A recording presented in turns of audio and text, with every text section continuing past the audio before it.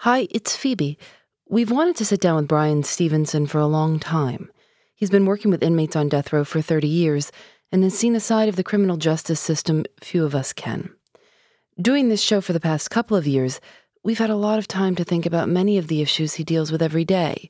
So today, maybe something a little different. The interview I had with him a couple of weeks ago. Here's the show.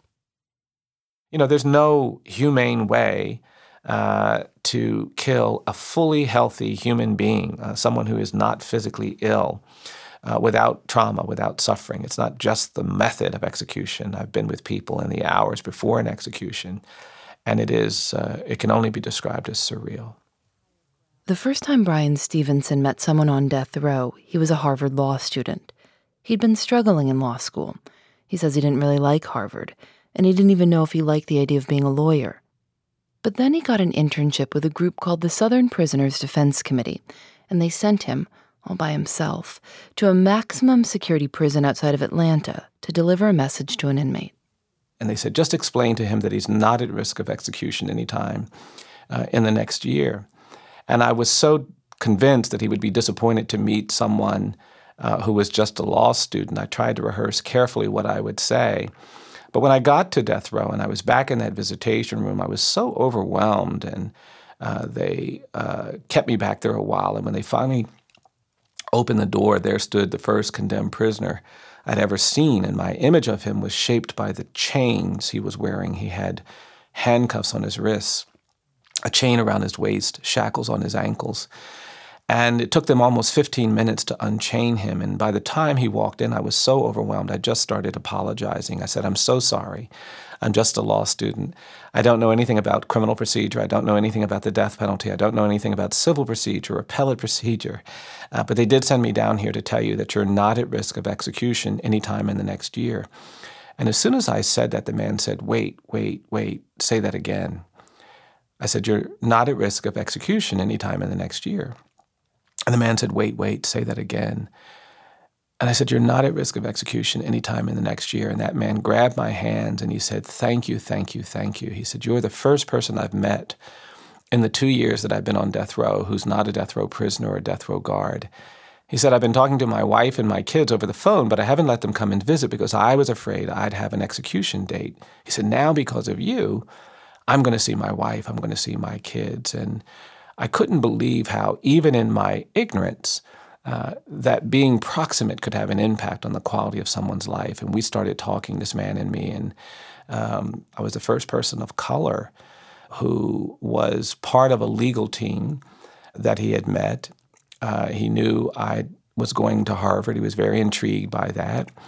And so he asked me a lot of questions, and then I asked him some questions. And it just turned out that we weren't that different. We both had grandmothers that had been formative in our lives. We both had experienced segregation and discrimination. We both understood that the system wasn't going to be always fair or just. And I think he was so genuinely interested in me that it was very easy for me to be genuinely interested in him. And we just started talking, and we fell into one of these conversations that felt very familiar. Finally, after 3 hours, the guards came in to take the man back to his cell. Bryan Stevenson says the guards treated the man roughly, putting tight shackles on his ankles and a chain around his waist. I tried to get them to be gentler, but they ignored me. The condemned man said to me, he said, Bryan, don't worry about this, you just come back. And then they started shoving this man toward the door. He almost fell down. And they were about to push him out of the room when I watched the man plant his feet. And just before they could push him out of the room, the next time when they shoved him, he didn't move. And then he turned to me and he said, Bryan, don't worry about this, you just come back. And then that man did something I've never forgotten. He closed his eyes, he threw his head back, and he began to sing. And he started singing, I'm pressing on the upward way. New heights I'm gaining every day, still praying as I'm onward bound. And then he said, Lord, plant my feet on higher ground. And I hadn't heard the song in quite a while before that man sang it, but I've never forgotten it since. I'm pressing on the upward way. New heights I'm gaining every day. Right then, Bryan Stevenson says he knew, at 23 years old, exactly what he wanted to do with his life.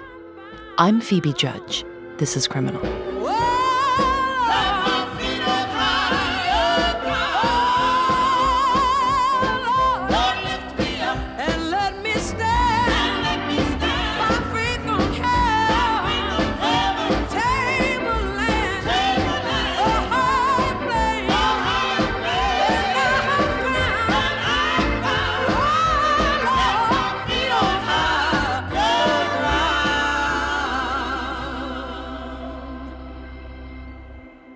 A few years later, on a Saturday morning in 1987, an 18-year-old white woman named Rhonda Morrison opened the dry cleaners where she worked in Monroeville, Alabama.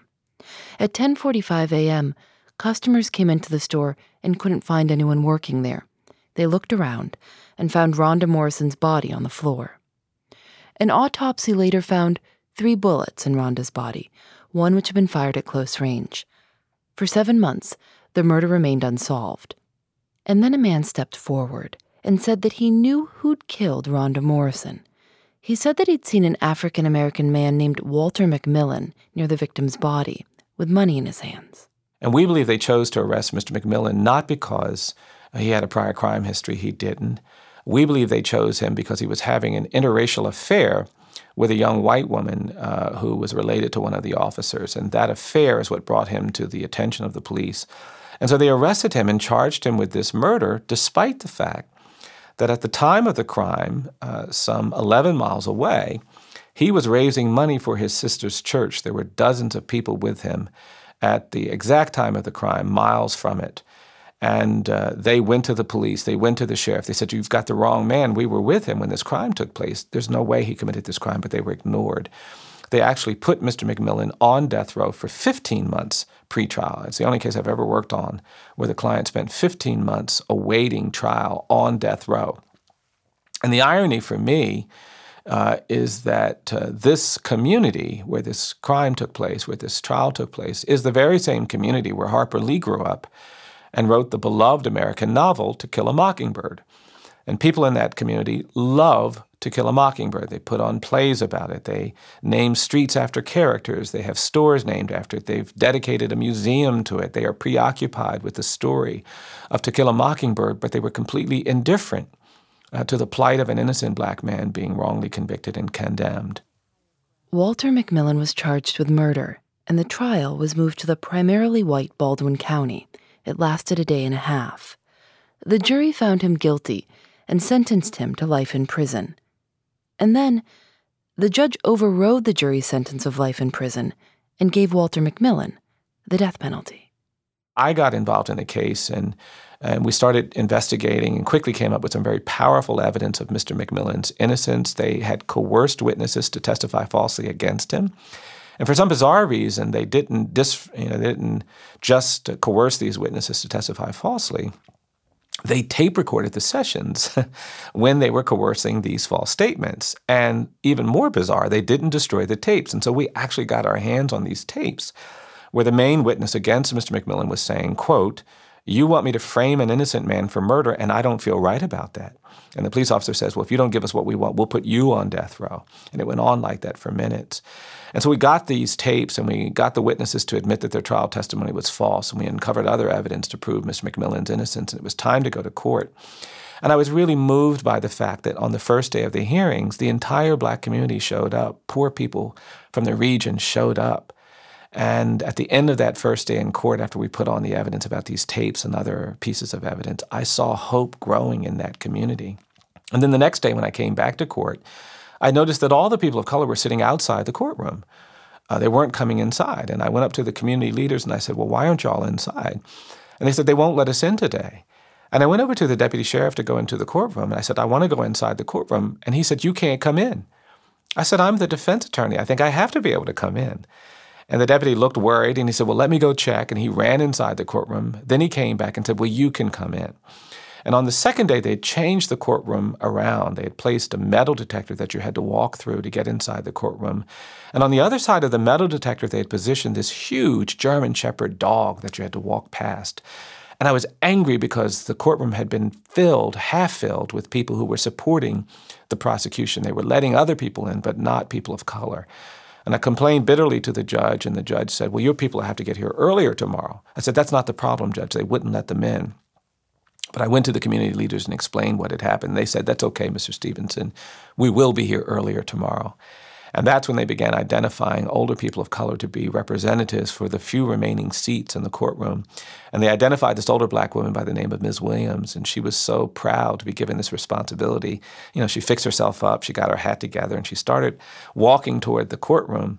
And they finally let people of color come inside, and I was inside when I watched this beautiful older black woman walk through the door, walk through the metal detector, and then walk up to that dog. But when she saw the dog, you could see fear paralyze her. She stopped dead in her tracks. Her body began to shake. Her shoulders dropped. Tears started running down her face, and I was standing there watching her while her whole body trembled. And then I heard her groan really loudly and watched her turn around and run out the courtroom. It was a painful thing to see. Other people came inside. We had another good day in court. I'd forgotten all about Ms. Williams till I was going to my car that night. But she was sitting outside when I saw her. She came over to me. And she said, Mr. Stevenson, I feel so bad. And she said, I let you down today. I said, no, Ms. Williams, it's all right. It's okay. It's not your fault. They shouldn't have done what they did. She said, no, Mr. Stevenson, you don't understand. I was meant to be in that courtroom. I should have been in that courtroom. And she started to cry, and I couldn't console her. She said, Mr. Stevenson, I feel so bad. She said, I wanted to be in there so bad, but when I saw that dog, all I could think about was Selma, Alabama in 1965. I remember how we gathered at the Edmund Pettus Bridge to march to Montgomery for the rights to vote. And I remember how they beat us, and I remember those dogs, and I wanted to move. I tried to move, but I just couldn't do it. And she walked away with tears running down her face. The next day I was back at court, and her sister told me that night Ms. Williams didn't talk to anybody. They didn't hear her say anything. She didn't eat. They said they could just hear her in her room praying all night long. And they said she was praying, Lord, I can't be scared of no dog. I can't be scared of no dog. And the next morning, Ms. Williams got up and she called the community leaders and asked them for another chance to be a witness. And on the trip from the house to the courthouse, she kept saying over and over again, I ain't scared of no dog. I ain't scared of no dog. And I was standing there talking to her sister when Ms. Williams finally got to the courtroom. And you could hear her saying over and over again audibly, she was saying, I ain't scared of no dog. I ain't scared of no dog. And I watched this beautiful older black woman walk through the metal detector, walk up to this dog, say in a very loud voice, she said, I ain't scared of no dog. And she walked past the dog, sat down on the front row of that courtroom, and she turned to me and said, Mr. Stevenson, I'm here. And I looked at her and I said, Ms. Williams, it's so good to see you here. And I started getting my papers ready. And then she said it again. She said, no, Mr. Stevenson, you didn't hear me. She said, I'm here. And I looked at her and I said, no, Ms. Williams, I did see you. I'm glad to see you here. I was a little embarrassed. The courtroom got packed full of people. The judge walked in. Everybody stood up and everybody sat back down except Mrs. Williams. And I turned around and she said one last time in a very loud voice, she said, I'm here. And it became clear to me then what she was saying. What she was saying wasn't that I'm physically present. She wasn't saying I'm physically here. What she was saying is I may be old, I may be poor, I may be black, but I'm here because I've got this vision of justice that compels me to stand up to injustice. And for me, that's when the case turned. That's when I knew we were going to prevail. It is that kind of witness that has ultimately motivated me to see that it is not the power that you bring, it's not the wealth, it's not the status, it is the heart and the hope that ultimately allows us to achieve justice in cases like this. And they won. Walter McMillian was exonerated and lived the rest of his life a free man. He died in 2013. At only 29 years old, Bryan Stevenson rented an old house in Montgomery, Alabama, and opened what would later become the Equal Justice Initiative. He chose Alabama because it had, and still has, one of the highest execution rates in the country and extremely limited resources for public defenders. As soon as he opened the practice, he got a call from a man who had 30 days left. And I had to say to him, I'm sorry that we don't have books, we don't have staff, we don't have resources. I can't take any cases just now. And he was so heartbroken when I said that he didn't say another word. And the next thing I knew, he hung up the phone, and I was just holding the phone in anguish. I couldn't sleep much that night. He called me the next day, and he begged me. He said, Mr. Stevenson, I know you don't have your books. I know you don't have your staff. He said, but please tell me you'll take my case. He said, you don't have to tell me that you can get a stay. You don't have to tell me you can stop the execution, but please tell me You'll fight for me. He said, I don't think I can make it these next 29 days if there's no hope at all. And when he put it like that, I had to say yes. And we tried very hard to get a stay of execution. But every court we went to said too late. And on the night this man was scheduled to be executed, I got that dreadful call from the Supreme Court telling me that our last stay motion had been denied. And I drove down to Atmore, Alabama to be with this man before the execution. And it was surreal. We had this very emotional, very difficult moment. We were holding hands, we were praying, we were talking, we were crying. And then he said something to me I've never forgotten. He said, Brian, it's been such a strange day. He said, all day long, people have been asking me, what can I do to help you? He said, when I woke up this morning, the guards came to me and they said, what can we get you for breakfast? At midday, they came to me and said, what can we get you for lunch? In the evening, they came to me and said, what can we get you for dinner? He said, all day long, people have been saying, what can I do to help you? Can I get you coffee? Can I get you water? Can I get you stamps? Can I get you letters? Can I get you the phone? And I never will forget that man saying in those last few minutes, he said, Brian, it's been so strange. He said, more people have said, what can I do to help you in the last 14 hours of my life than they ever did in the first 19 years of my life. And it is the anguish of some of those moments that make me appreciate why it is so necessary that we do better when it comes to human rights in this country, when it comes to justice. I don't think the death penalty in America can be resolved by asking whether people deserve to die for the crimes they commit. I think the threshold question is, do we deserve to kill? We make terrible mistakes. I just won the release of a man a year ago who was the 156th person exonerated, released from death row after being proven innocent. That means that for every 9 people we've executed in this country, we've now identified 1 innocent person on death row. It is a shameful rate of error. If for every 9 planes that took off, 1 crashed, no one would fly. Have you met anyone in all of your time who you've thought is evil, who you've thought, I don't want to waste my time saving this person? No. I've met people who are severely mentally ill. I've met people for whom it's probably likely that they will never be able to get out of prison because they're dealing with disabilities or challenges that won't make it safe for them to get out of jail or prison. But I've never met anybody who I think is beyond hope or beyond redemption or whose life doesn't matter. I think, we have to judge our commitment to the rule of law.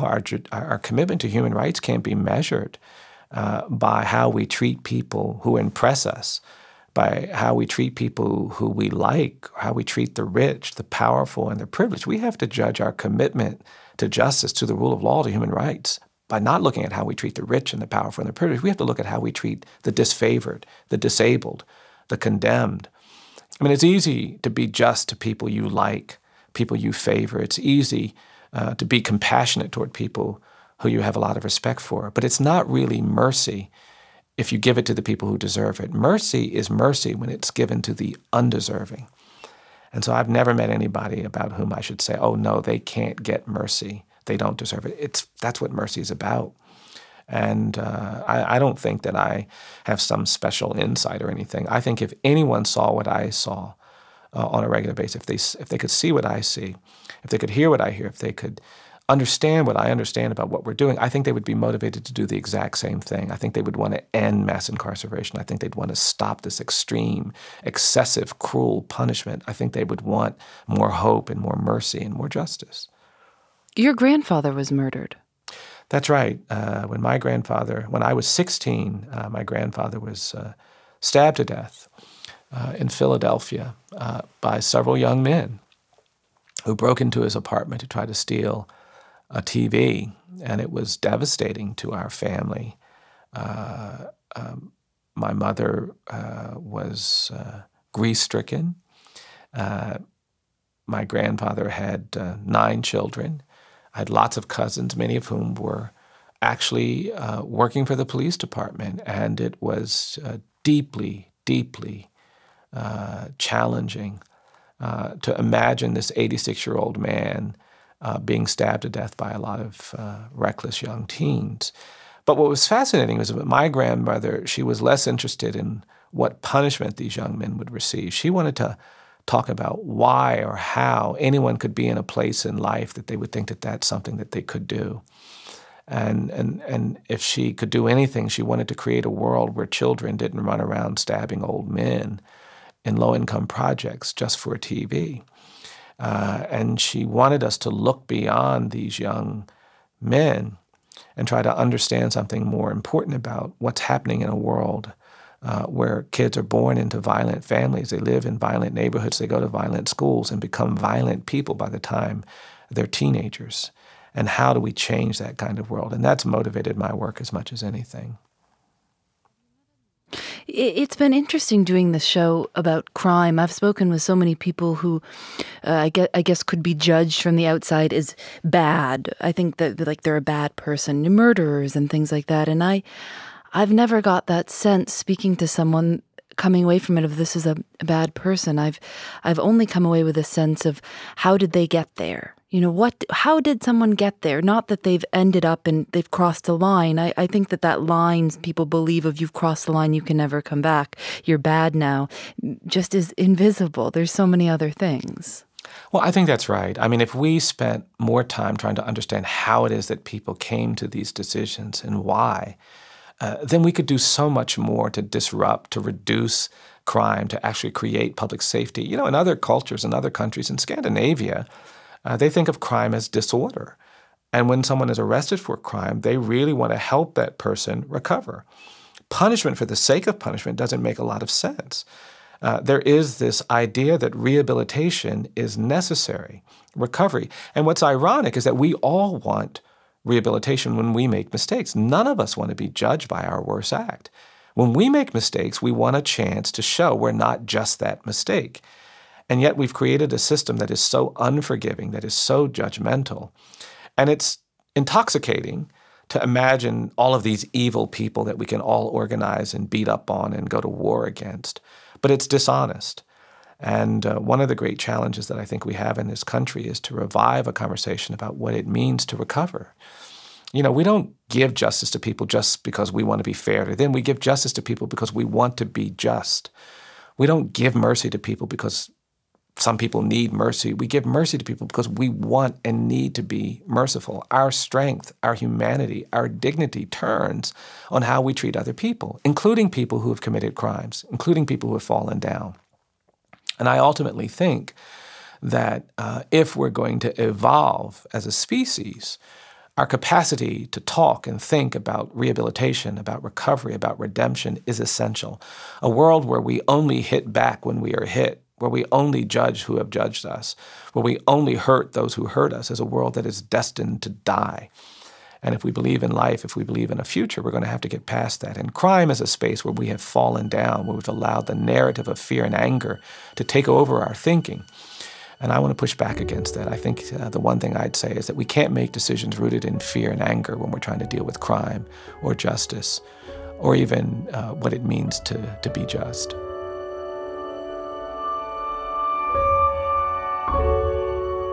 So far, Bryan Stevenson has gotten 125 people off of death row.